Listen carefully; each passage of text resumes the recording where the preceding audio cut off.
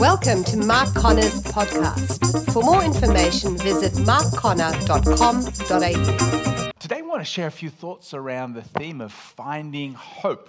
Finding hope. Back in 2002, I had what I'd call an emotional valley that lasted about 6 months. Wasn't sure what was happening, but it kind of took everything within me just to get through the next appointment, task, project, and I was more pleased when it was done than when I was engaged with it or leading up to it. It was almost like the clouds had come across my life, or someone had shut the shutters and the windows to my world, and I wasn't sure what was going on. Was this a midlife crisis? Was this a spiritual wilderness or an attack from the enemy? I was a little bit confused, and it definitely wasn't a quick snap out of it, say a prayer, and everything will be fine. I was in this valley.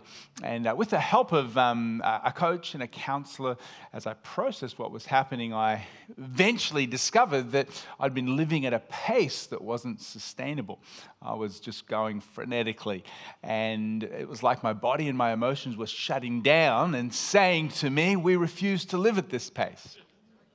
And so I had to make some adjustments. And I had to just take a little bit more time off work and not just be so crazy fast lane paced. And eventually I came out of that valley and I realized I'd been experiencing a form of depression, a form called adrenaline exhaustion. And I haven't been back in that valley again, but I've sure been near the edge. You know, if you've ever gone over the edge, you know where the edge is.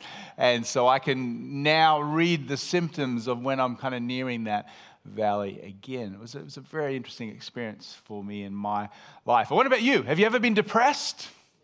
Maybe you are now, or maybe you have been, but you never called it depression. You know, the word depression simply means low mood. Low mood. Your mood's a little bit depressed, a little low. The truth is, everyone has times when you feel down, when you feel low. Come on, you know, your friend moves out of town, or you failed a test, or your football team lost. Again, maybe, this kind of mild depression settles in for an hour and then sometimes it lifts, but sometimes it stays for a day, sometimes for a week. I went to see Geelong play last week with my boys and we lost, and it's still a little there after a week, hoping we can turn it around this afternoon. Sometimes that depression settles in for a month, sometimes even for a year, sometimes even for longer. And so depression is actually now being called an epidemic in the West. Some people call depression the common cold of the emotions. Very easy to catch. It's not rare for people to have periods of depression. Depression statistically is 10 times as prevalent as it was 50 years ago. 1 in 8 Australian men will have a severe bout of depression in their life. 1 in 6 women will have a severe bout. Women and men sometimes respond differently. Women tend to feel their depression more, where men tend to act it out, sometimes in anger and irritability or addiction. And unfortunately, men are less prone to seek help when they're going through depression. Suicide, tragically, is on the rise. In Australia, every day, 8 people take their life. Every day. That means in 2017, 3,128 people took their life. And for every suicide that's recorded, another 20 people have attempted suicide. 6 of those 8 Aussies who take their life every day are men. In fact, men are 3 times more likely to die by suicide than road accidents. The biggest killer of young Australians is suicide. It's the largest killer. I was talking to a person last night who had an extended family member, a 15-year-old boy who last year just took his life. I was listening to the news this morning. The fastest growing age group for suicide is 85 plus. And so we're living in a world where depression's on the rise, suicide is on the rise, and it's a bit shocking because, we do live in a world of great opportunity. No other generation has had the unprecedented opportunities for happiness and wealth and knowledge that we have in our generation. And yet we live in a time of great challenges with crime and poverty in some places of the world, violence on the rise, the threat of terrorism, freaky weather patterns. I read just this week that in the Arctic area, because of the high heat, there's about 100 wildfires raging in the Arctic. It's kind of crazy, isn't it? And so we live in a world of opportunity and yet of so much challenge that leads to uncertainty and fear, and for many, a sense of hopelessness. Hence this epidemic of depression. And so the big idea of this message is we live in a world in desperate need of hope. Would you agree with me? A world that is in desperate need of hope. Let's talk a bit about depression. Depression is a very complex conversation, and let me just say, any sermon or any message like this is not the last word on a topic. I see my messages as hopefully conversation starters.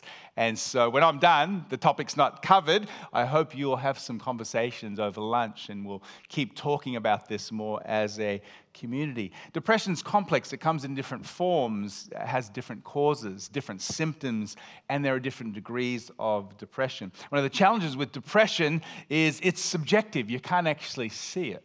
If someone walked in here today with a broken ankle and they've got a cast on their ankle, how many know we'll be a little cautious around them?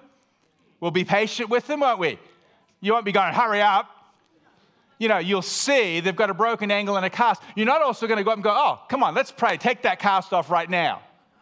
You understand that you'll pray for them, but you know there's a process and, you know, it's going to take some time. Well, you know, depression, unfortunately, you can't see, but it's just as debilitating as a broken ankle.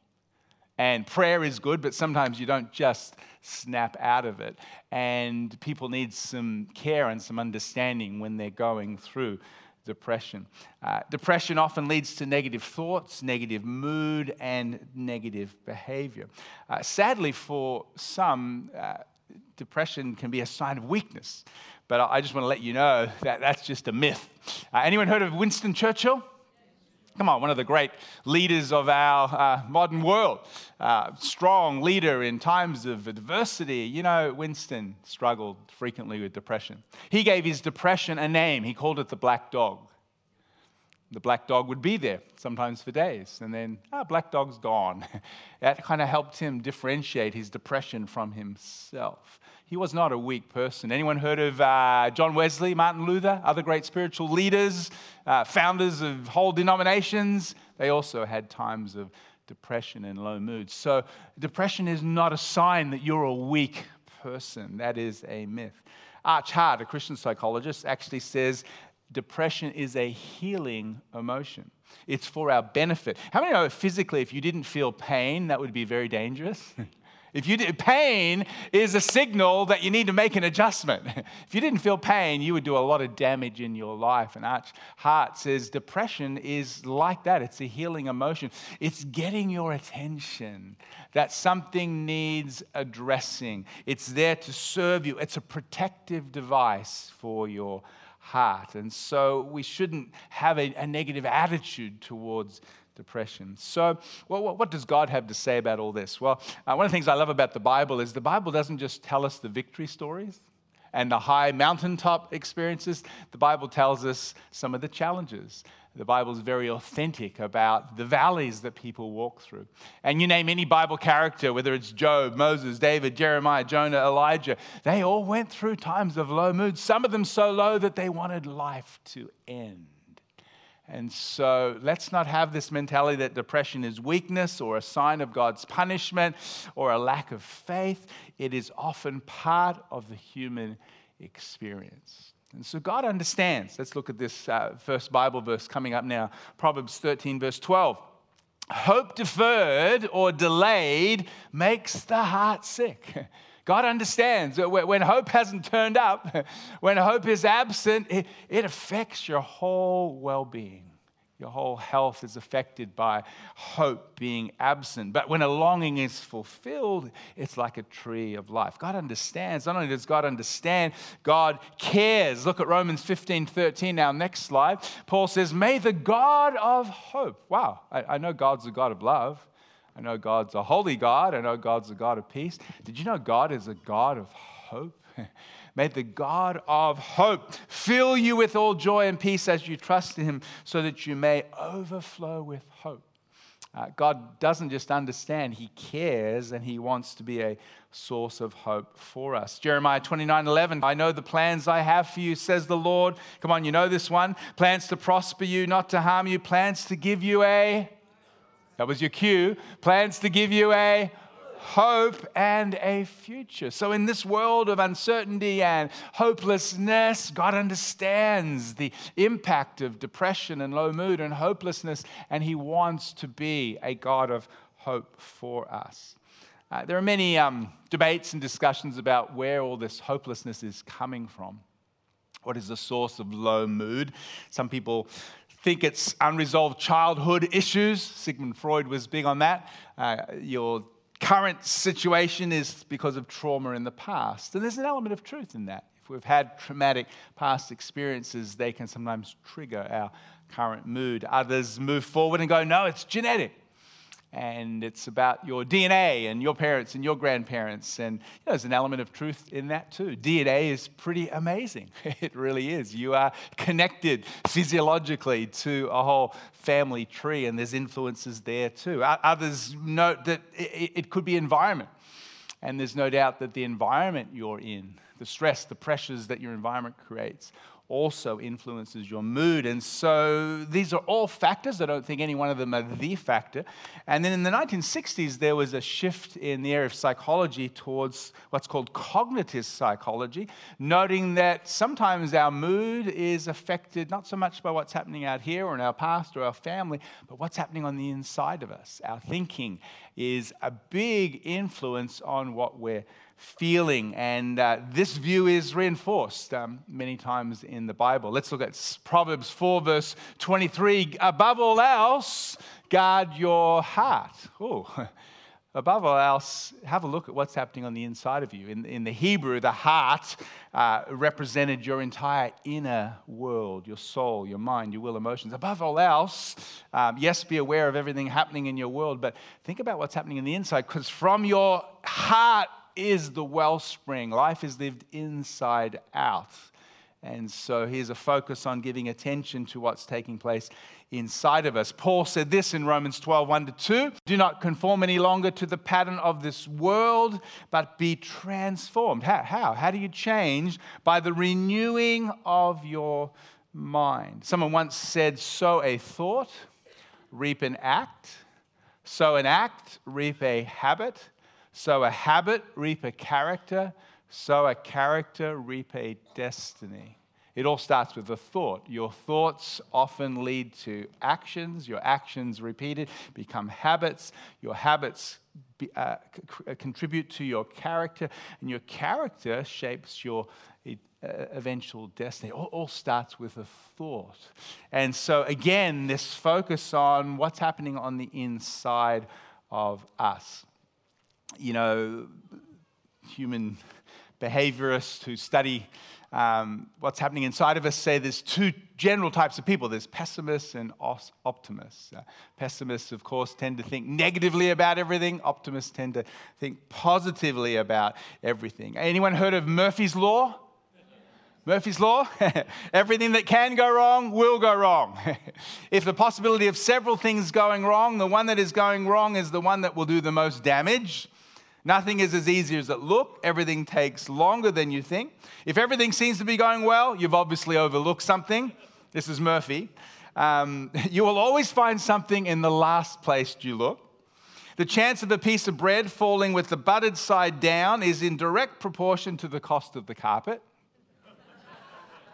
Anything you try to fix will take longer and cost more than you thought. Come on, guys, you'll love this one. Any tool dropped while repairing the car will roll underneath to the exact center of the vehicle. And ladies will like this. When a broken appliance is demonstrated for the repairman, it will work perfectly.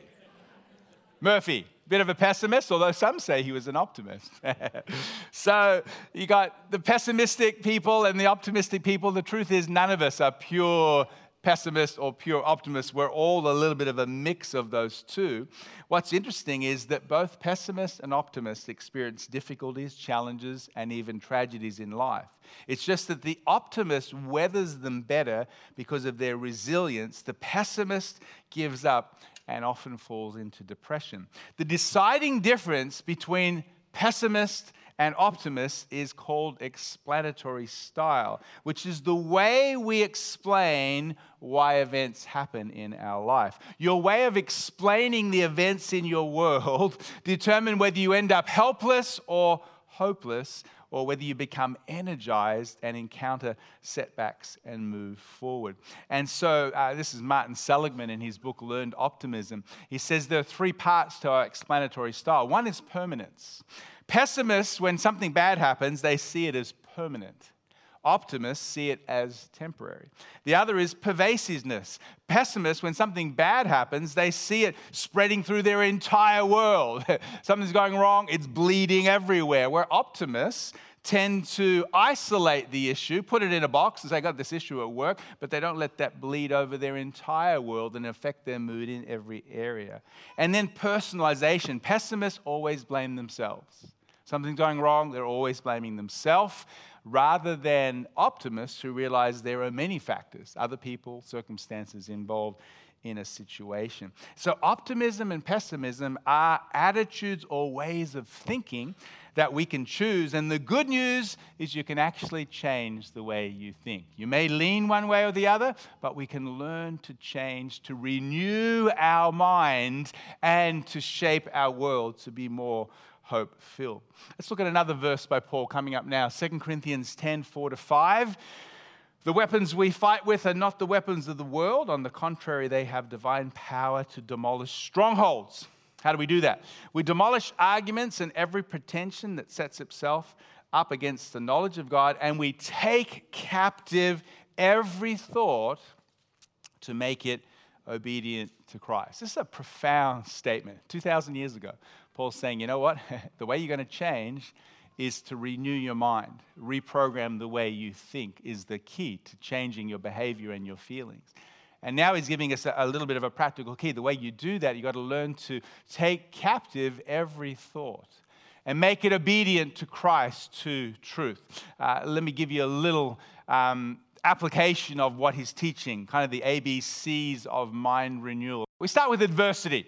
Let's face it, all of us have trouble, difficulty, adversity into our life. Life brings challenges, difficulties.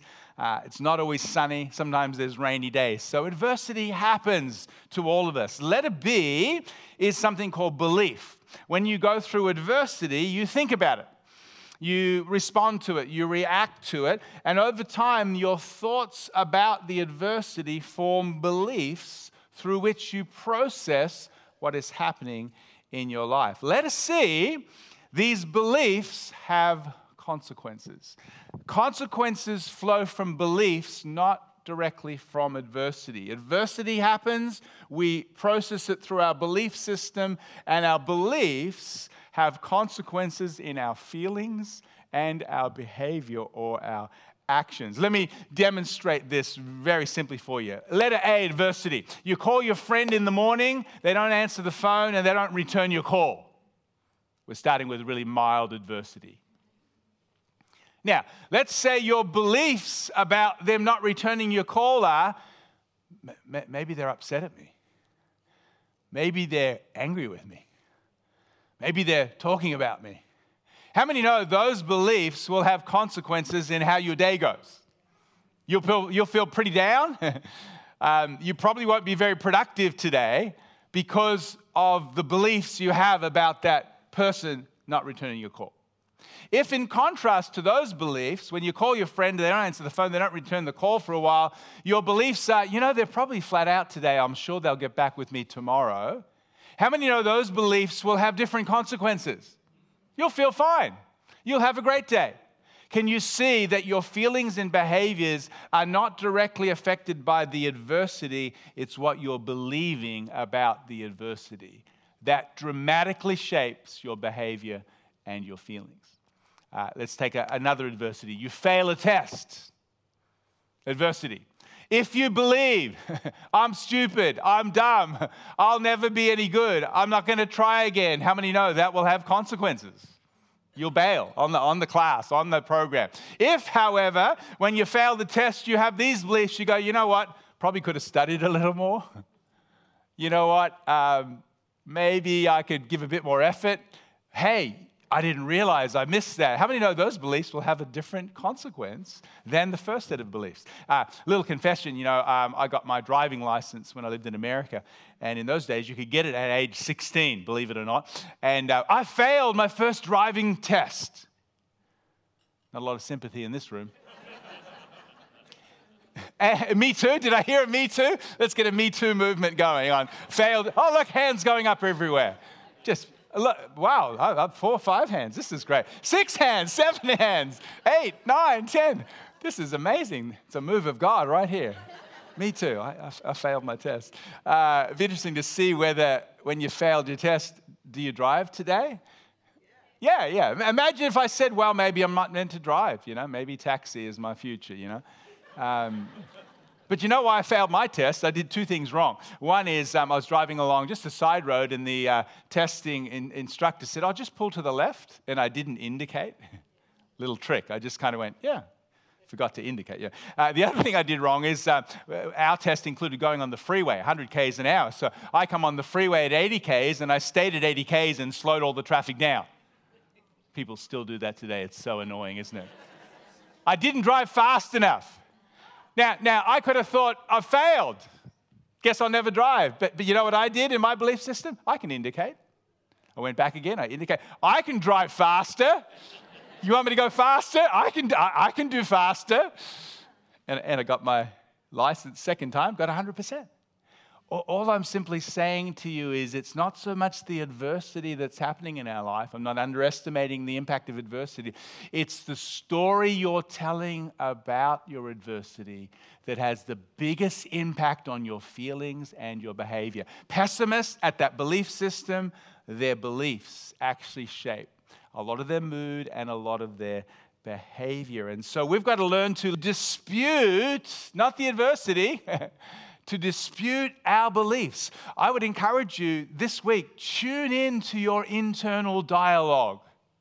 Tune in to your internal thought system. What are you saying to yourself about what's happening in your life right now? And you know what? If you'll learn to dispute and say, well, is that true? Is that right? Is that accurate? That's what Paul's saying. Take captive every thought and go, is this true? And if you can learn to dispute your thoughts and replace lies and error with truth and with reality, it'll make a huge difference in your life. Such a powerful, powerful insight from Paul. Let me illustrate this, and I'm covering a fair bit in our time today. I need about, maybe 10 volunteers just for a little drama today. Come on, who's good at drama? Who's always wanted to be in a drama? Come on, just give me 10 people really quickly out here. Yeah, come on, give them a clap, encourage them a little bit. Where's my drama team? I've got 5. I need another 5. So just get into a circle. As we've got a few more coming. Can I have another 2 come and join me today? Here they come. Here they come. Here's your moment to get on television. It's going all around the world. Hello.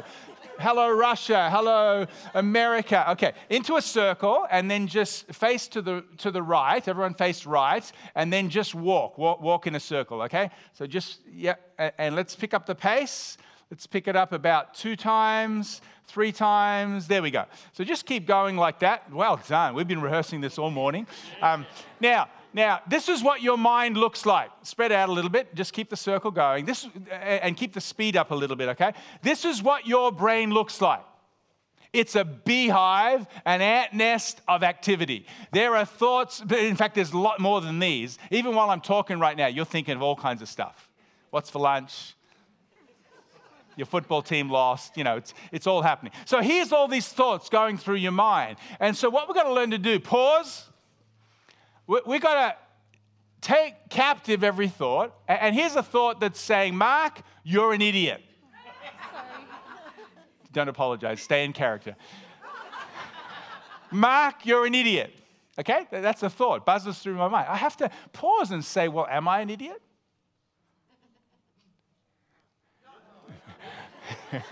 Yes. And I have to say, I've done some idiotic things, but I'm not an idiot. I have to dispute and reject that thought. Just stay right there. Let's keep it going. Thoughts buzzing around in your mind. This is a gender-neutral example. I'm not saying I have 10 female voices in my head, okay? So we got some more thought. Pause. Here's another thought here, and this thought's saying, Mark, you're a failure. You're a failure. Sign this guy up for the drama team. And so I have to dispute that and say, am I a failure? Well, I have failed many times. I failed my tests, my driving tests. But failing doesn't make you a failure. I have to dispute that and say, no, just stay there. I'm not a failure. Keep going. There are other thoughts that regenerate, and they come in here. So let's pause. Here's another thought. And this thought's saying, no one likes you. She's too nice for this role. There's another thought saying, no one likes you. I have to dispute that and say, well, is that true? There are people who don't like me, but my wife likes me. My dog likes me. And so I have to reject that. Now, just come over here and form a little triangle and put your arms on each other's shoulders. If you're not careful, you take these thoughts. You're an idiot. You're a failure. No one likes you. And you've got a little stronghold of rejection right here. This is what happens in our mind unless we dispute and replace them with truth. This is what happens. Let's give our drama team a big clap. Thank you, thank you. And so I want to encourage you today. There are many causes of depression.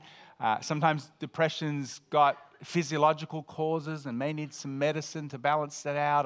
I'm not here as the final word on depression, but whatever your cause is, your thinking has a huge impact on your feelings and your behavior. And so the wisdom of the scripture, thousands of years ago, well before psychology was even a field of study, is telling us, guard your heart. What's happening inside flows out into your life. You want to change your life? Change your thinking. You don't have to be locked into patterns that you grew up with or your environment or your family. You can change your thoughts. How do we do that? We take captive every thought. We dispute it and we replace lies with truth. We begin to reshape our lives. As we bring this message to the possibility of a conclusion, let's look at this next verse. I love it. In Hebrews 6, verse 19, I love this verse. We have this hope as an anchor for the soul, firm and secure. Hope is something you can have, not something you just do. See, Christian hope isn't just wishful thinking. Look on the bright side. Hope for the best. It's not blind optimism. We can have hope. We can possess hope. And the writer here says it's like an anchor to the soul. See, hope is only as good as what you've attached it to.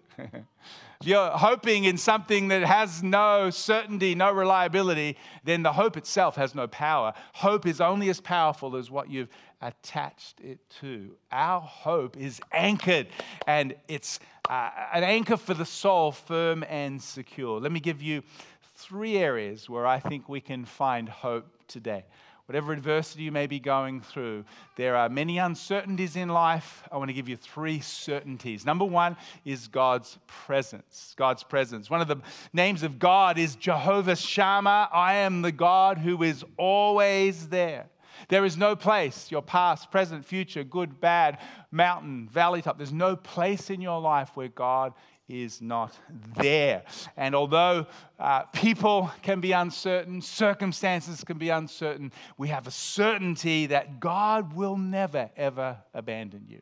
God will never, ever abandon you. He'll be with you in the fire, through the fire, in the valley, through the valley. That's an anchor for the soul. God, I may not feel you. I may not always know what and why stuff is happening, but you are with me. Number 2 is God's purpose.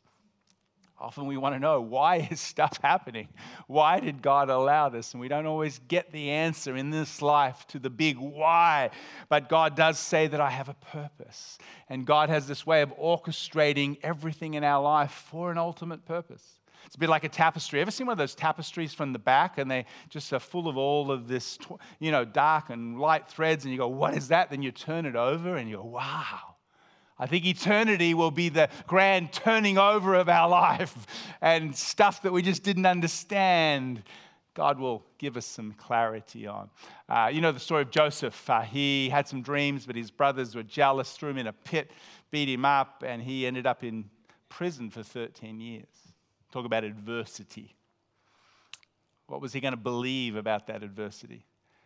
I'm sure his mind had a lot of stuff happening, but after 13 long years, he was promoted. He re-encountered his brothers who had thrown him into that pit. And he says this amazing statement in Genesis 50, verse 20. You meant it for evil.